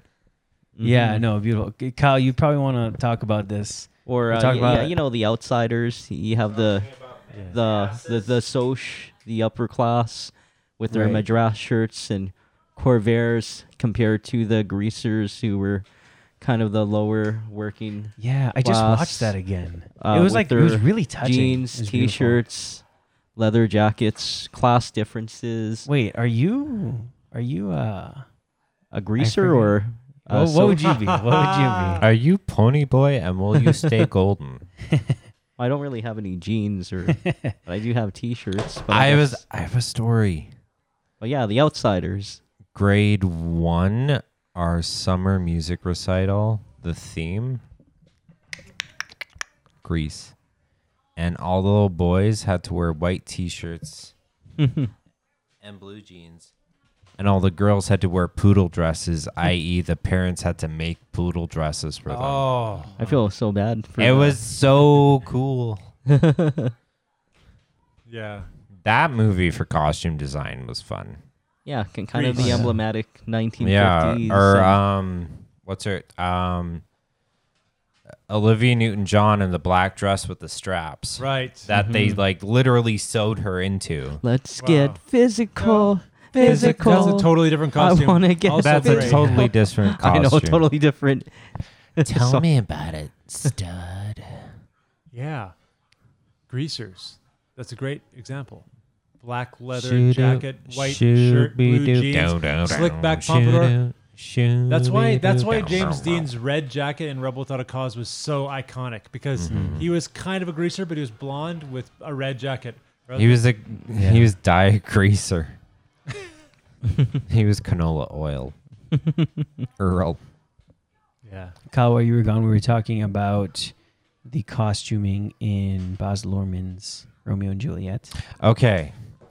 So, I'm such a sucker for, we're going to do like that, a concept like that. We're going to do a Shakespeare story, but it's going to be in the 90s and modern, and they're going to literally say all the lines from Shakespeare, but they're going to have cell phones and shit. I'm such a sucker for that gimmick. Mm-hmm. And in that movie, You're there for that. it just takes it to another level. And the part where he's wearing the armor and she's wearing the love it. Mm-hmm. Yeah. Yeah, and they've done that with a few other Shakespeare Yeah. pieces that he wrote. Like, I remember a few years ago there was a film called Coriolanus. Yes, I was just looking that up by Ray Fiennes. He directed it and starred in it. And it's not a period piece at all, but it takes place in the modern context. But like kind of looks like a war-torn Eastern Europe almost, and everyone's wearing modern clothing. But all the lines it's all Shakespearean dialogue, so it's it's really weird to watch it at first. But keep in mind the dialogue, and it's interesting to see in this kind of modern war-torn setting. Okay, I got a question. Favorite? Am I too loud? Favorite costumes? Go. Or just clothes in a movie. Or just clothes in a Let's movie. just say clothes in a movie. Clothes that were removed in a movie. Clothes that stayed on in a movie. Robin Hood. And green hat, the feather. Yes. Oh, and showing off his chest. You're all about that chest, huh? Mm-hmm. Yeah. That's why we're V. That's why I think gay guys like V-necks. It's all because of Disney's Robin Hood. You guys? Favorite costumes in a movie? Mine is like, I don't know if it's from a specific film, but it's like kind of like a classic men's slacks, and then like a tucked in white dress shirt, like short sleeves. I guess it's kind of like your Mad Men-esque 50s look. Like, I love that. Again, in Marvelous Mrs. Maisel, they dress a lot like that. And it's just like I've always wanted to pull that off and never can. You can pull that off. So, yeah. Thank you. Literally. Yeah. Go on. Edmund, favorite costume, movie? There's a big blank because there's just so many movies to draw upon. But I guess I grew up watching a lot of James Bond films, and I always thought James Bond was so cool with his tuxedo at some high-end establishment like a upscale casino, asking for his famous drink, martini. What's his favorite drink? It was, Shaken, not stirred. Yeah, is it a It was martini? Monster vodka. Monster vodka, Shaken, shaken, not stirred. The name's Bond, Kyle Bond. Kyle, you? Favorite costume?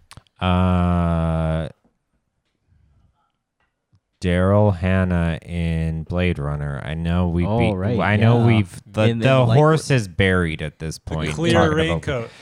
Yeah. The clear raincoat. Oh, I thought you were talking the about- hair, Right. the wrappings, and The I'm raccoon eyes. gonna go.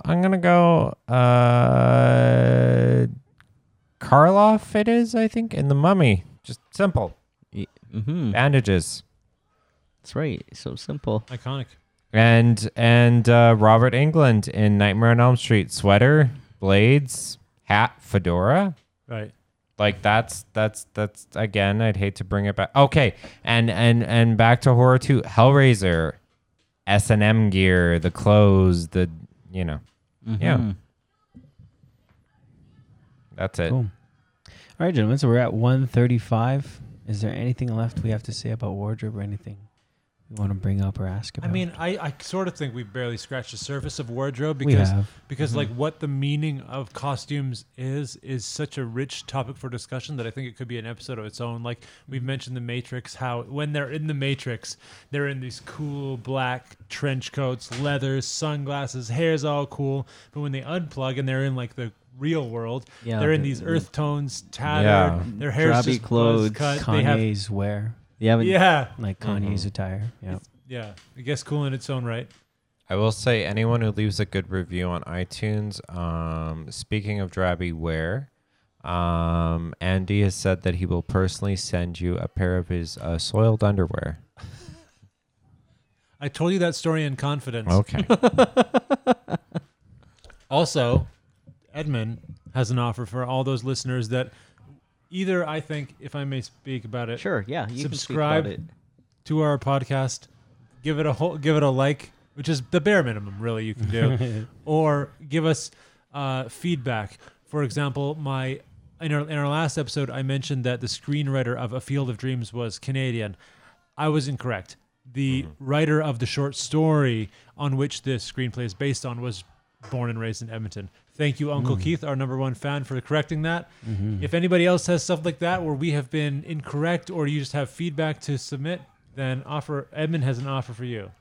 Okay, and yeah, I mean, like hopefully we don't get thousands and millions of people. Just keep you know, sending them a Shrek the Third. Yeah, because I've been collecting movies since I was a kid in the late 80s, so I have an extensive movie, DVD collection, VHS, Betamax, Laserdisc, Wait, you have Betamax? HD. Yes, I have Beta. Well, I don't have a lot of Betamax. It's mostly home movies. One is enough. But yeah, HD DVDs, and I have copies of movies, like the same movie. Sometimes I've rebought movies. I was just telling the boys how I had several copies of the Wild Bunch, the 1969 Sam Peckinpah classic, which I still haven't watched, even though I have like 4 copies of it, because I kept on rebuying it, thinking I didn't have the movie, and turns you out I still haven't did. watched it. I still haven't watched it. But yeah, so yeah, we'll probably have some sort of segment of the show, a really small segment, you know, Win Edmonds Movies, where if Milk Money with Melanie Griffith. no, I don't have that movie. Have you seen it though? No, but it's funny you mention that, because I was at the local mall nearby here called the Bonnie Doon Mall, and for some reason they were giving away posters, and I grabbed like a little poster of Milk Money. Oh God. I haven't seen the movie, Oh, that's awesome. but I still have the poster somewhere they in were my giving house. away posters? You have a Milk Money poster. I have a Milk Money poster that I grabbed and when I was a 4 kid, Wild and, Bunches. and 4 copies of the Wild Bunches, and Okay, well, hold on. Go ahead with the yeah. So I'll probably start with giving away like 1 movie per episode, because yeah, you know, we don't know if we'll get like 20 subscribers or 200 or 2,000 or 2 million. You know, the more the merrier. That'd be great. But it's an opportunity to win a movie, and maybe I'll have a trivia question that I'll ask, and if a few people respond, I'll make a raffle, and especially if you live in the Edmonton area, we'll find a way to get you the movie if you come to one of our houses, or if we'll meet in downtown or whatever. Can I ask you a question about that? Sure, What yeah. if we have international viewers, which I think we do? Yeah. I've seen some Yeah. members in Australia. Okay, cool. Yeah, I'll Ireland find a way to and ship the it. U.S. So shout out So- to them. Yeah, so thank you, international But subscribers. Are we going to ship it to them or no? I guess if it's one I movie will per foot, show, I will question foot is- that yeah. bill. I will foot that Yeah. bill. As the- now, If now we I'll are be mailing honest, a DVD to somebody in Ireland for correcting one of our factual errors, yeah, you're going to give a DVD. I will That's pay pretty that cool. bill. It's Okay, a that's cool. Yeah. taped version of Romeo Must Die off City TV. but yeah, though. like I'll try to On choose HD DVD. or Milk Money. like Betamax. and yeah, I'll try to give away some movies on VHS. I have some oddball titles, especially since I used to get movies for free. Like there used to be, for a while, there were places that just gave away VHS tapes or sold them really cheap, and then there's this place I used to volunteer at where someone owned a movie store and had their old selection in a kind of a free spot. I've taken a lot of those titles. How many copies of Jerry Maguire do you own? No, I don't. Ironically, I don't. You don't? Oh. Do you have an idea of what you will be giving for the first offer? Yeah. What's the title? I don't know. That's a hard one because Give there's us so an many. obscure one. I think the lead was right at the beginning. You got to send someone that Milk Money poster. Okay. Give us a weird one. And Maybe he wants the We can Milk all Money sign poster. it. We can all sign it. Who wants a Milk Money poster besides Edmund? Well, yeah. Well, I have some like movie posters too. Okay, well, we don't have to define that now. That's to come. Yeah, it's just an idea that I had That's a cheeky earlier. fun. I'd get a Milk Money poster from you if it was signed by 4 handsome men. I don't think Or anybody 3 wants handsome that. men and Kyle. I don't think anybody wants that. But okay. Oh, come on. You never know. There might be that one Milk Money fan, someone who worked on the production, or they have fond memories of watching it. Yeah. And they want that poster because Well, it's what- signed by four what else are you random gonna Alberta send? kids. Okay. One of your 5 wild bunches. sure. I'll give away a DVD copy of The Wild Bunch. There you heard it here first, folks. All our Ireland voters. You write in and you get a DVD So copy of the basically, Wild Bunch. please leave a comment with your favorite Sam Peckinpah movie and why it's your favorite. Milk And Money. you know, and if you're the only person who responds, like well determined by the next episode, you know, you have a good chance to, who knows, you might have competition, you might have 10, 20, 100 people, but yeah. Cool, wait, name that's a your great. favorite. That's a great thing. Where Yeah. should these people reach out? They can't comment on the Spotify, but they can comment on YouTube. Yeah, So should we give them our email? Blah blah blah. We have If a you prairie- comment, do if we you have comment an on the email YouTube address? channel, I Yeah, think maybe is the best. YouTube channel. What's yeah. the email address, So, Gerardo? so there's 2 options. So Comment go to on the the YouTube YouTube channel, channel. Prairie Film Companion, or you can email us at prairiefilmcompanion@gmail.com, The old PFC. and we'll get in touch. Yes. Mhm. And then finally, you'll get your Milk Money poster signed by all of us. Well, I don't know where that Milk Money poster is, but I can easily find the DVD copy of Sam Peckinpah, and I think it's still sealed. It's one of those Warner Brothers clamshells, late 90s, early 2000s. Is the Milk Money poster You- still sealed? You can also Yeah. email. You can also text me at 780-700-1510 or at my email edmund.rotea@ulberta.ca. Yes, please. Sure, yeah, definitely. What's your social security number again? Well, it's 25. Okay. So to wrap it up, let's actually do I thought we had a third topic. I thought we were gonna do recommendations. We don't have.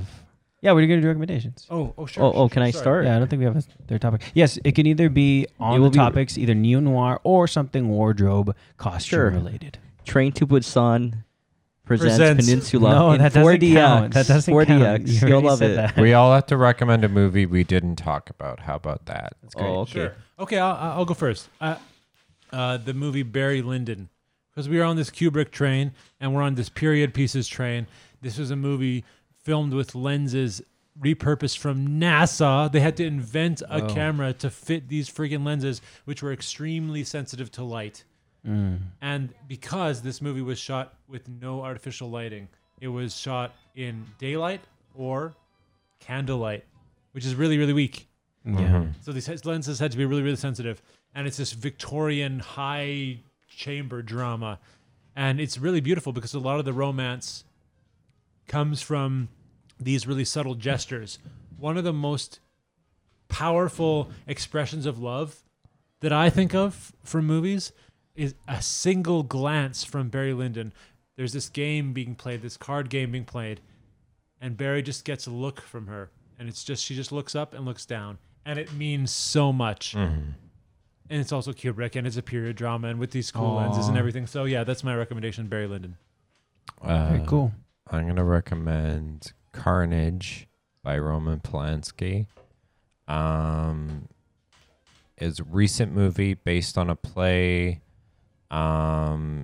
It's one of those movies where you think it's going to be what they talk the whole movie. They do talk, and it's hilarious and dark and interesting, and you can't take your eyes away. Just so good. Jodie Foster knocks it out of the park. Kate Winslet knocks it out of the park. The German guy from Inglourious Bastards knocks it out of the park. John C. Reilly knocks it out of the park. Polanski knocks it out of the park. Yeah, he did bad stuff. How do you feel about that? Watching him after. It's uncomfortable, but it's still a good movie. And sorry, Carnage was his last one, or? No, he did it. Oh. I think he did a few other after that. Okay, cool. Thank you, Kyle. You, Joy? Edmund, actually, if you go. Sure. Go. I guess my other recommendation, I really love South Korean films. One of my favorite directors is Kim Ki-duk, and a few episodes ago I was talking about 3 Iron. But I'll recommend a different movie. And the film that I recommend is, I've been thinking about the passage of time over the last 5-6 months, and how at first the days seem really long. There's a lot of uncertainty. And now, as I look back, it seems like the year has flashed by. And this kind of occurred to me when I was talking to a friend about, I went to Peru. It will almost be a year. I left on the 29th, and I was away for 3 weeks. And that was a year ago, and I'm like, wow, that seems like it was a long time ago, but time has gone, the year has gone by really fast, especially the last 5-6 months. I don't know if it's this whole I've been working from home. But yeah, a good film about the passage of time that I recommend. It's a kind of a coming of age film. It's spring, summer, fall, winter, and spring. And it's by the well-known South Korean director Kim Ki-duk. And it's a drama, romance, and I'll be honest, I Googled the description, but it's about a young Buddhist apprentice is mentored by an aging monk at a secluded monastery in the Korean wilderness. As a teenager, the apprentice encounters a girl who arrives at the monastery seeking assistance with her health. Over the course of a few days, the boy is tempted away from his spiritual existence into a sexual relationship. He leaves the monastery to follow the girl into a modern way of life he has never known and is unprepared for. So yeah, this is a very spiritual, poetic, coming-of-age movie. Can I just say, Sure. the title is so beautiful and speaks to these themes that you were saying just now. Mm-hmm. Going through the whole seasons and then ending on spring again. Yeah, and it will be spring again. Hopefully we'll have a vaccine and cure, and we'll be hanging out at pubs and hooking up with people on Tinder and doing full-blown anal. all that. Oh, PG. PG. Sorry, Uncle Keith. What was the name of that, sorry? Okay. Spring, summer, fall, winter, and spring. By Kim Ki-duk. So go watch it. I got it at the local public library here, so you could probably find it at your library, or maybe you can. You should be able to find it on Google Play and other major streaming services, or the dark parts Along of the with interweb. Milk Money. Along with Milk Money, another mainstream 1990s film that's not really. You don't really see it on DVD and Blu-ray when you go to stores, or. But in poster format. Yeah, I'll find that poster. No, I'll give it away if I find it for all you Milk We Money all fans have to out sign there. it. And I'm gonna we'll make sign this it. happen. I'm sorry, Gerardo. No, we can sign it. That's good. All right, thank you, Edmund. My film recommendation is not a noir, even though it is black and white. It has a little more to do about costuming and just a fun time. It is Bringing Up Baby by Howard Hawks. Released in 1938, starring Cary Grant and Katharine Hepburn. Oh, yeah, just what? like a beautiful, fun film. It is such a good. What's fun the big time. idea, you old poop? If you just need to like laugh and have a good time, this is an amazing film for that. I'll quickly read the synopsis here. While trying to secure $1 million donation for his museum, a befuddled paleontologist is pursued by a flighty and often irritating heiress and her pet leopard. Sounds like a Friend baby. episode.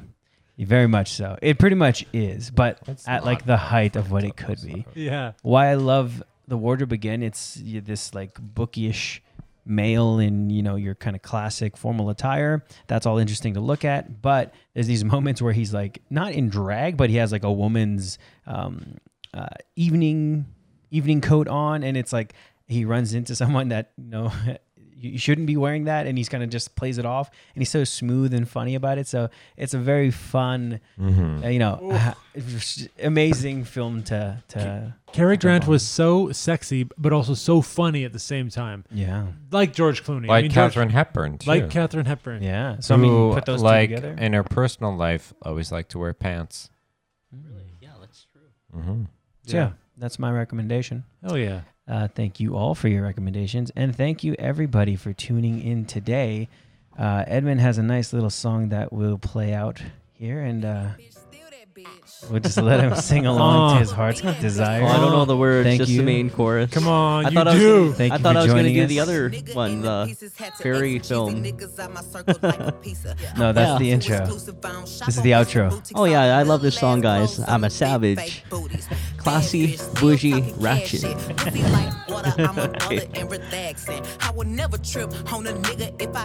think it's a great song because it really pokes fun at a lot of savage. I don't like Classy, that bougie, she says the ratchet. N-word. Sassy, moody, nasty. Laughing, stupid. What's happening? What's happening? What's happening? What's happening? Hey, what are you doing What's to my happening? mic? Hey, what's happening? Yeah, thanks for listening, guys. Yeah. Thank you for joining everybody. Until next time. Can I close off with the other one? Sure, if you want. Prairie film, movie time, excellent. Woo, woo, woo, woo, woo. Bye-bye.